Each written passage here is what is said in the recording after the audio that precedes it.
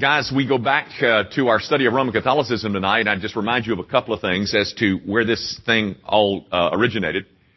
It has to do, of course, with it traces its roots back to the trip to Israel back in October, where so many things that we saw were somewhat very alarming and somewhat off-putting. And so, and then Islam and her, just mean, wicked things.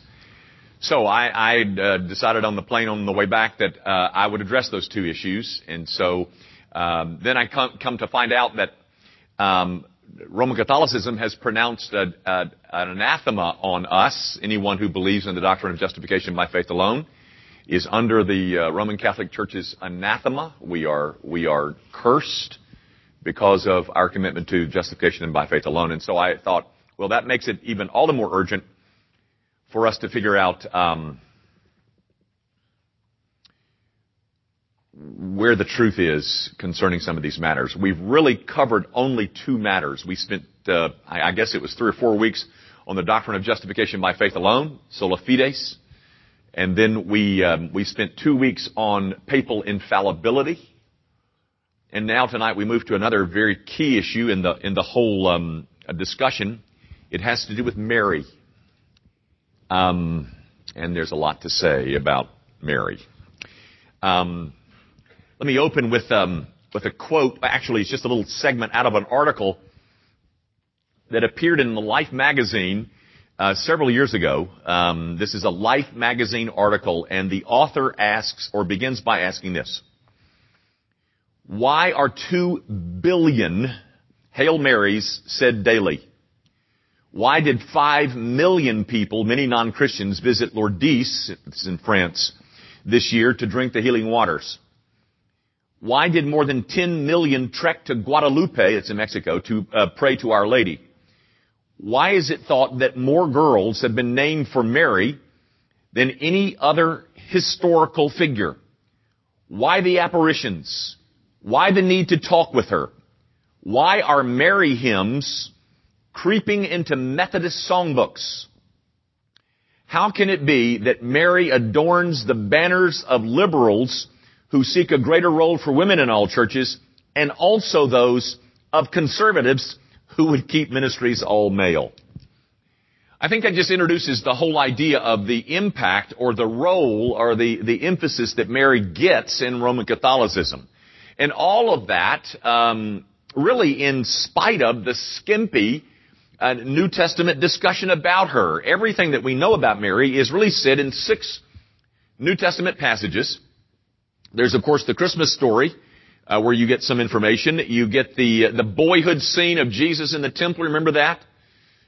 When he was 12. That's one. Then there is the passage in Matthew 12 where Jesus asks his audience, "Who is my mother?" And he says, "Whoever obeys my will is," that passage. There's the John 2 passage about the water turned to wine in Cana. And then there's, of course, the cross. She is present at the cross. And then one other passage in Acts 1 when the church is waiting for this promise of the Father and is gathered and selects the replacement for Judas and all. So those are really the only 6 places where Mary is mentioned, and not really, really only mentioned in a couple of them. But out of that,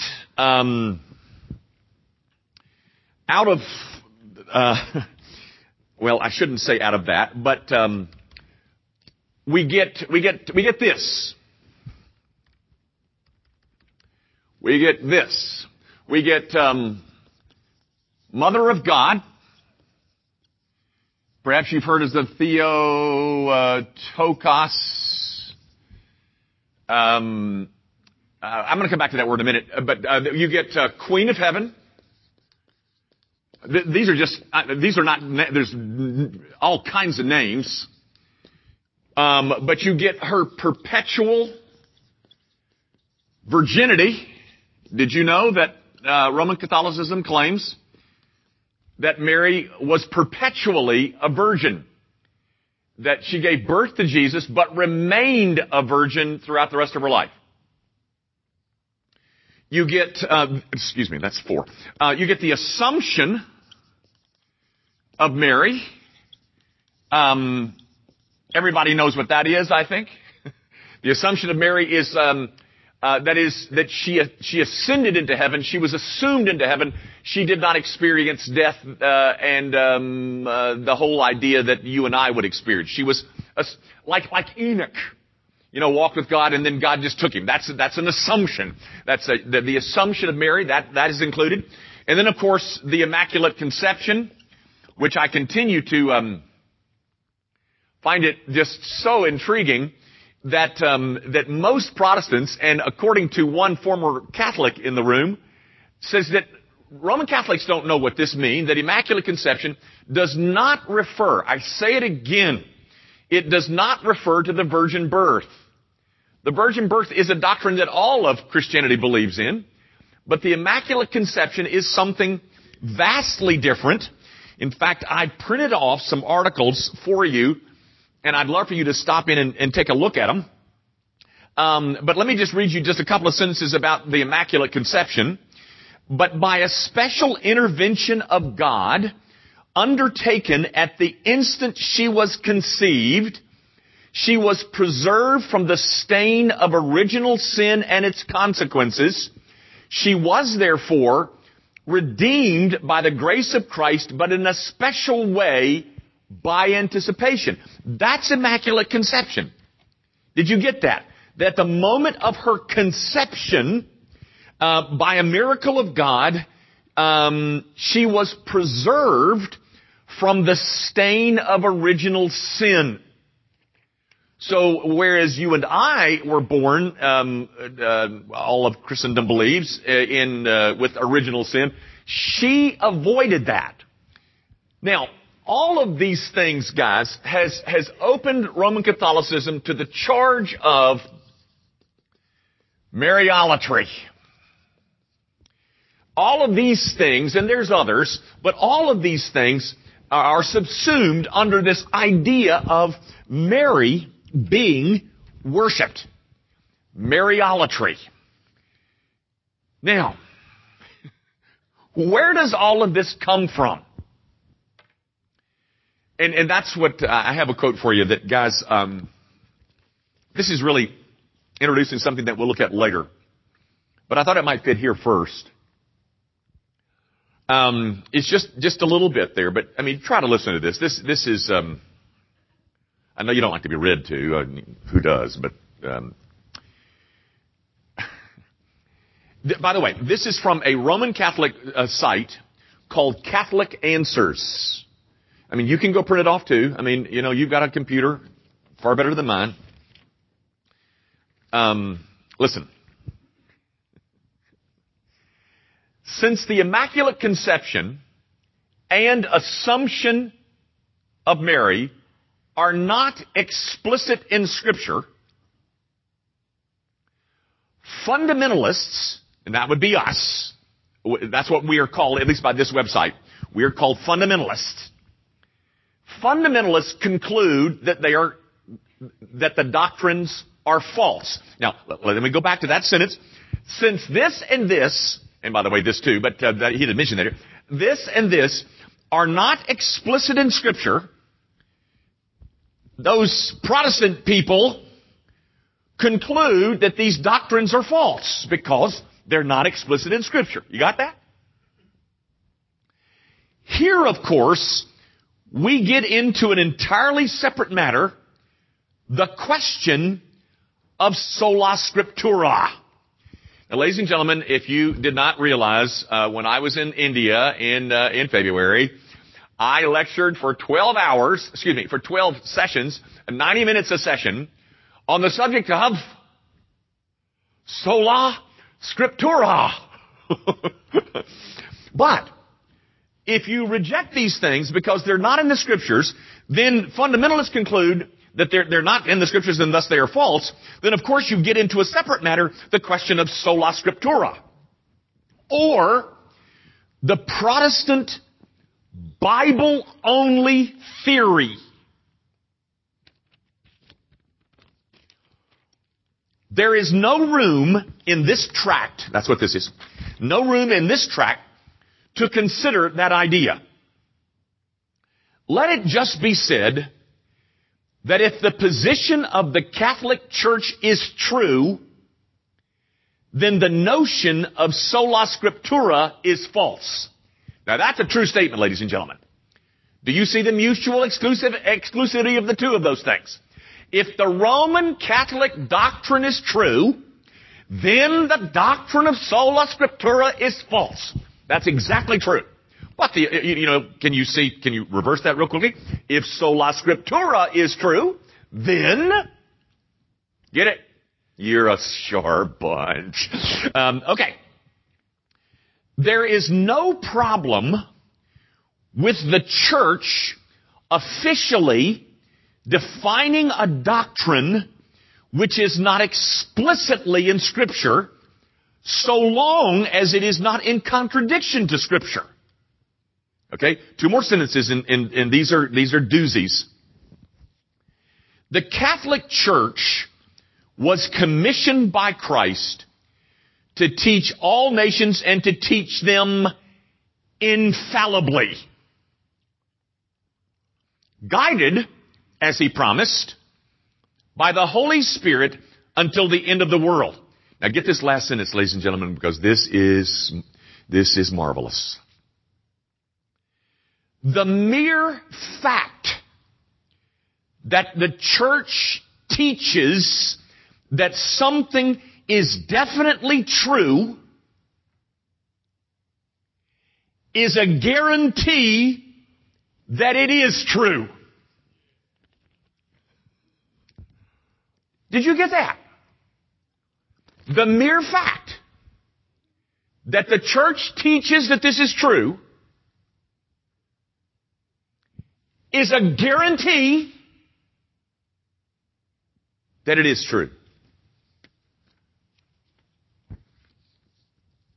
Where'd that come from?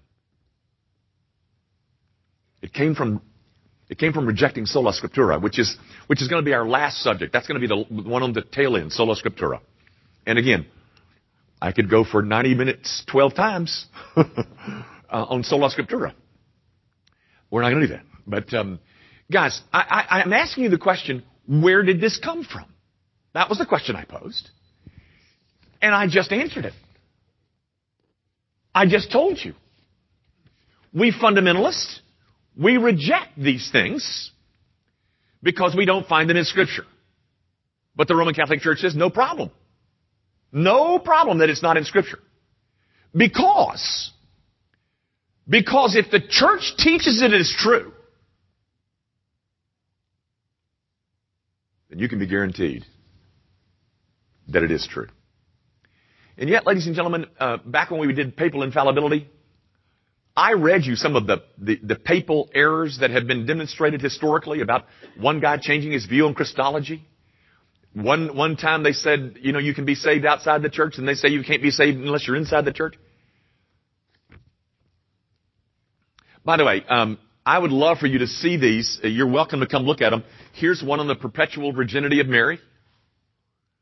By the way, these are not written, these are not Wikipedia articles. These are drawn from Catholic websites, Roman Catholic websites. And here, this is called Catholics United for Faith. This one right here. This is on Mary's perpetual virginity. This one is too, but this one is on Immaculate Conception and Consumption. Assumption. Excuse me. Not a consumption. She was drinking a little heavy, but that was really tacky. But guys, all I'm trying to ask you, all I'm trying to point out is, here's some doctrines that swirl around. Life magazine said, why do, listen to this.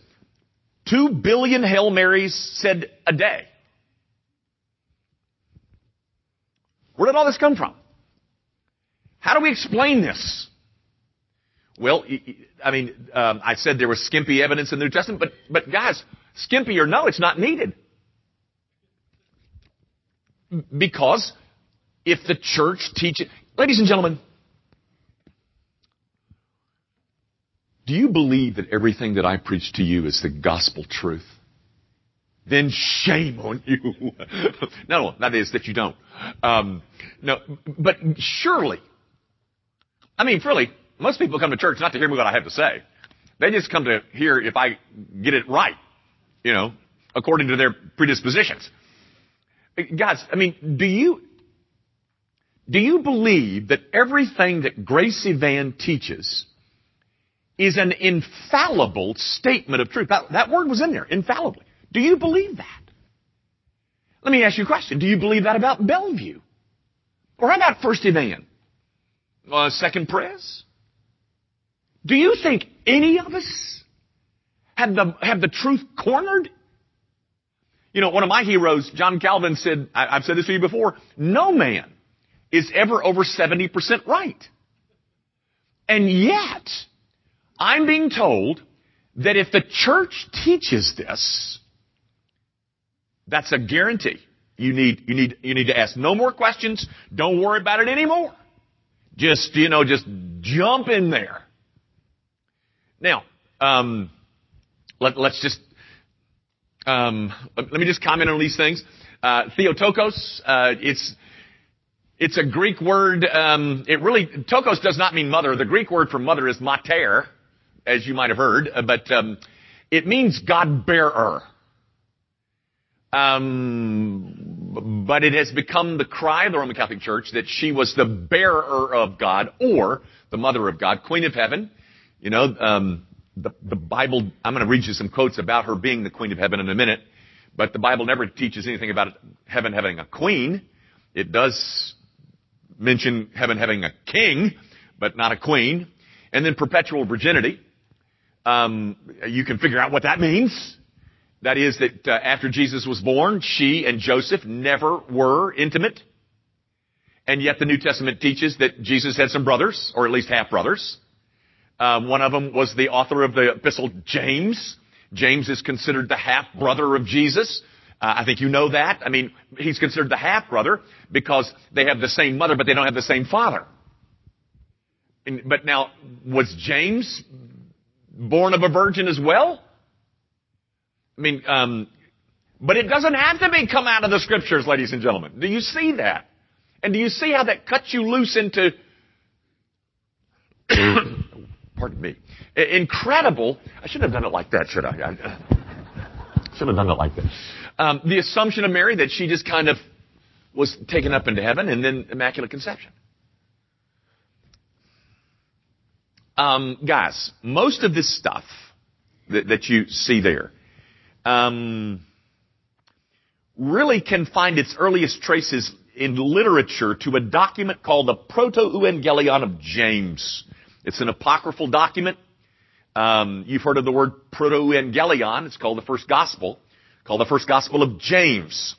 And it's there in which you get this incredible story about the birth of Mary. It is there, in this document, that it is also stated that she remained a virgin through her entire life. Justin Martyr, you might have heard of that name before. He died in 165. Justin Martyr compares and contrasts Mary with Eve. The Eve in the garden, the two most prominent women in the Bible. Irenaeus, these are just church fathers that names you maybe have heard or read. He died in 202. He says, and I quote, that the disobedience of the Virgin Eve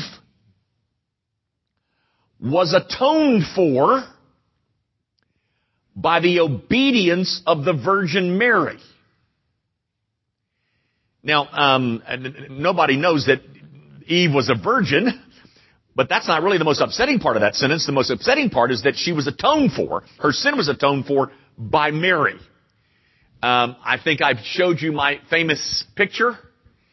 This is not a drawing. It is a picture of a cross outside a church in Rome. I've got the name of the church on the back. If you'd like to Google it, you can do the same thing I did. And it is a cross. On one side is hanging the Lord Jesus, which some people have troubles with. And then on the other side of that same cross is Mary. And she is called the co-redemptrix. And the trix on the end just means that it's a female. She's the co-redeemer, which gives rise to statements like these, that she atoned for the obedience of Mary. You can see this picture if you'd like to. I mean, Tertullian, really one of the most prolific authors of the ancient church, he died in 222. He was really the first one who raised a voice against the Immaculate Conception.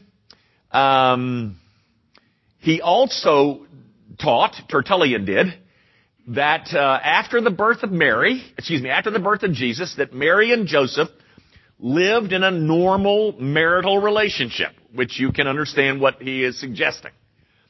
All I'm saying is the first place you get most of this stuff is in a document that is purely apocryphal. It's written. I mean, even the Roman Catholic Church would call it apocryphal. It's not in Scripture. It's called the Proto-Evangelion of James.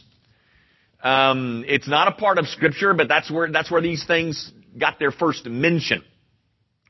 But it is that work that has given rise to so much of this stuff that is associated with Mary. This phrase, the Mother of God, originated in the Council of Ephesus in 431. It occurs in the Chalcedonian Creed that was adopted in Ephesus in 451. That phrase has caused much conversation and debate, particularly from the Protestant end of things, because, and I'm not sure this is a great argument, but it is an argument that a mother is one who gives birth. So did Mary give birth to God? And most Protestantism would suggest that no, she did not. She was the mother of Christ's divinity. She was not the mother of Christ's divinity. She was only the mother of his humanity. But that's a very thin, shaky argument, ladies and gentlemen, when you start dividing up his divinity and his humanity. I just mention it because there are those who answer. But guys, don't do that to Jesus. Don't say, this half is divine and this half is human. Don't do that. That can get you into a real cult that you want to try to avoid. But because of this title, she has been portrayed as being more sympathetic, more approachable.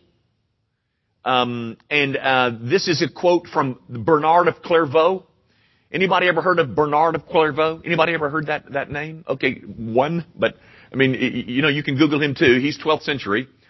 But he says this, and I quote, "If you fear the Father, go to the Son. If you fear the Son, go to the Mother." By the way, Jesus never called her his mother. He called her woman in John 2. But most of us would say that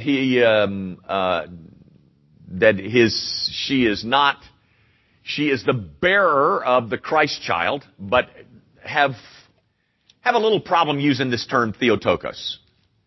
Not because it's so much in error, but because it is so dangerous in terms of what it could imply or it suggest. Along with this term, Queen of Heaven, you get these terms: the Gate of Heaven, the Mother of Grace, the Mother of Mercy, the Door of Paradise, the Queen of Angels, and the Queen of the Apostles. So, I mean, all of those derive, I think, from that second thing up there. All of these titles, I don't know whether it's the titles that have done it. I don't know how it happened, but she has become the object of worship. Now, thus the charge of Mariolatry. Now, in case you're not convinced, how many of you have ever heard of a Hail Mary? You've heard of Hail Marys. Okay, Ave Marias, they're the same thing, by the way. And in fact, when you do works of penance, You remember how we looked at justification by faith? That if you sinned mortally, if you committed a mortal sin, you lost your stance, your justification stance, and so you could renew it. You could get rejustified by doing works of penance. Well, the work of penance that is the most frequently given or assigned to get back your justification is the saying of Hail Marys. But do you know what those say? Let me read you one. Let me read you Hail Mary. It's not just Hail Mary. Oftentimes, to do penance, you have to say this 50 times. It's a nice round number. And this is what you say. Hail Mary, full of grace, the Lord is with thee. Blessed art thou amongst women, and blessed is the fruit of thy womb, Jesus. Blessed is the fruit of thy womb, Jesus. Holy Mary, Mother of God, pray for us sinners now and at the hour of our death. Amen. Now, guys, there's nothing in particular that's offensive about that statement. What's offensive about it is a prayer on our parts that is addressed to Mary. When, ladies and gentlemen, were we ever told to pray to Mary? In fact, normally, the prayer of the Bible is addressed to the Father in the name of the Son, in the power of the Holy Spirit. Doesn't that kind of ring a bell? A familiar bell? Pray to the Father in the name of the Son, in the power of the Spirit. That is a prayer that is supposed to be used 50 times, that is putting me back into my justified stance, and it is a prayer to a woman. I don't mean that sexistly.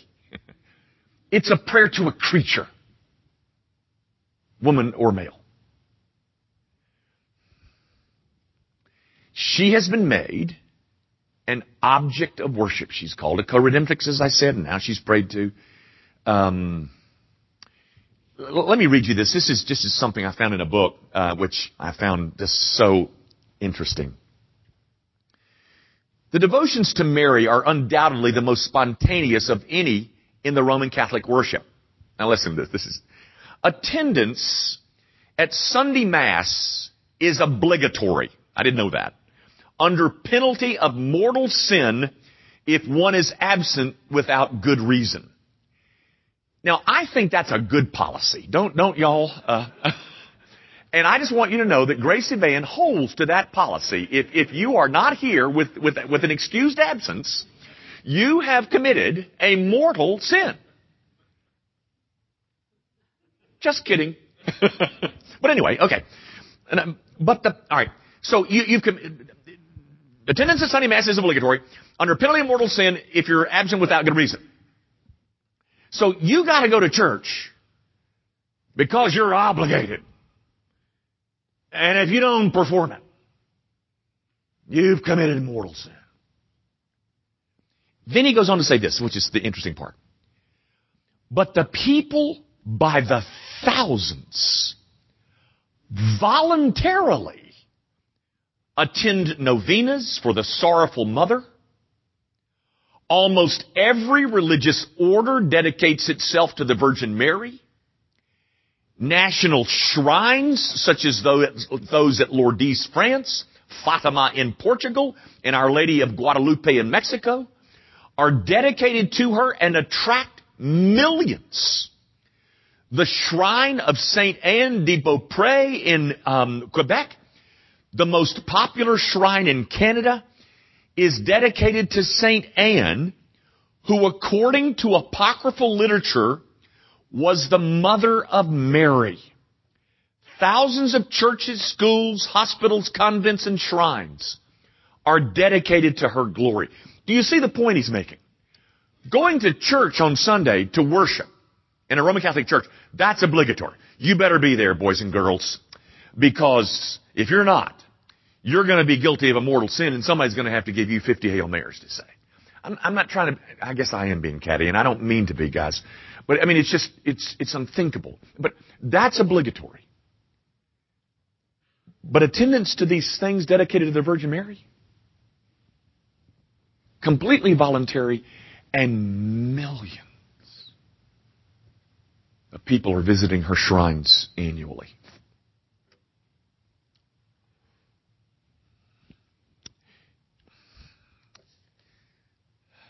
Foot.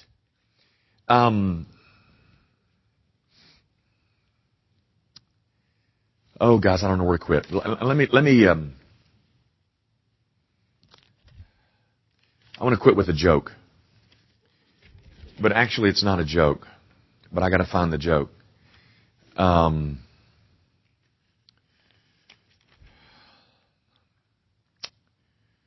Foot. I can't find my joke. But it has to do with. Here it is. Here it is. I have, according to my watch, 6 minutes, so I don't want to move further. I just want to conclude with a little something, and we'll come back to it next week. But here's the joke. I'm reading the joke. Once upon a time, the Lord went walking through the streets of heaven, and he saw a lot of people who had no business being in heaven at all. So the Lord goes to the gates of heaven where St. Peter sits at his laptop. He says, Simon Peter, you've let me down. There are people with no business being here, and you let them in. Boss, it's not my fault. Well, says the Lord, who let them in? Well, I don't want to tell you because you'll be angry, says Peter. You better tell me. I'm the boss. Well, says Peter, all right, but you won't like it. I tell them folks they can't get in. And don't they go around to the back door and your mother lets them in?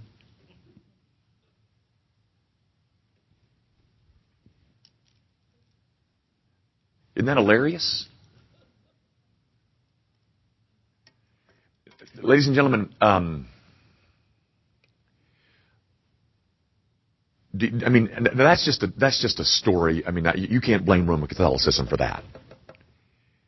But it does represent the idea that if you're scared of God, go to the Son. If you're scared of Him, go to the Mother, because she's much more sympathetic and she's much more compassionate, and she's a pushover. And so she's being represented as a route, as an entry point to heaven. And where did all that come from? Well, it came from the church,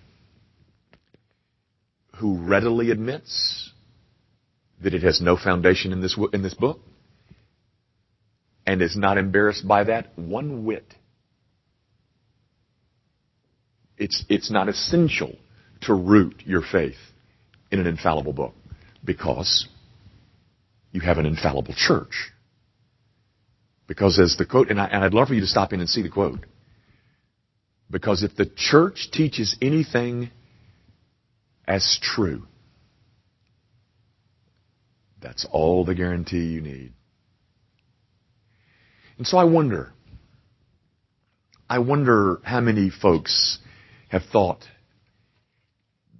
the way that I'm going to be reconciled to God is through Mary. I wonder if anybody's thought that. What the hell? What do you think that did to their eternal destination? What do you think that happened? I'll let you ponder that. There's more to say about Mary, and we'll say it next week. But guys, this is not small pickings. This is a very serious distinction between Protestantism and Roman Catholicism, and you can figure out which one you believe. Our Father, forgive me if I have been too coy and denigrating. And yet, oh God, this is so awful, it seems to me, that your people deserve to be told just how far off the mark it is. And so I pray that you will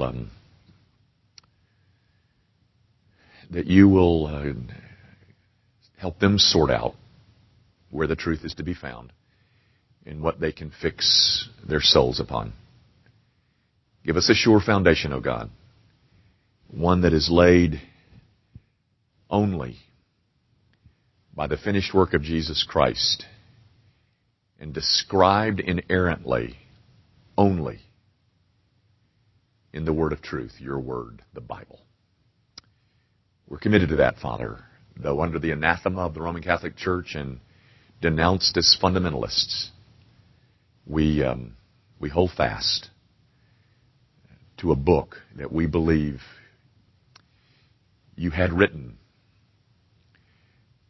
that would be everything we need for life and godliness.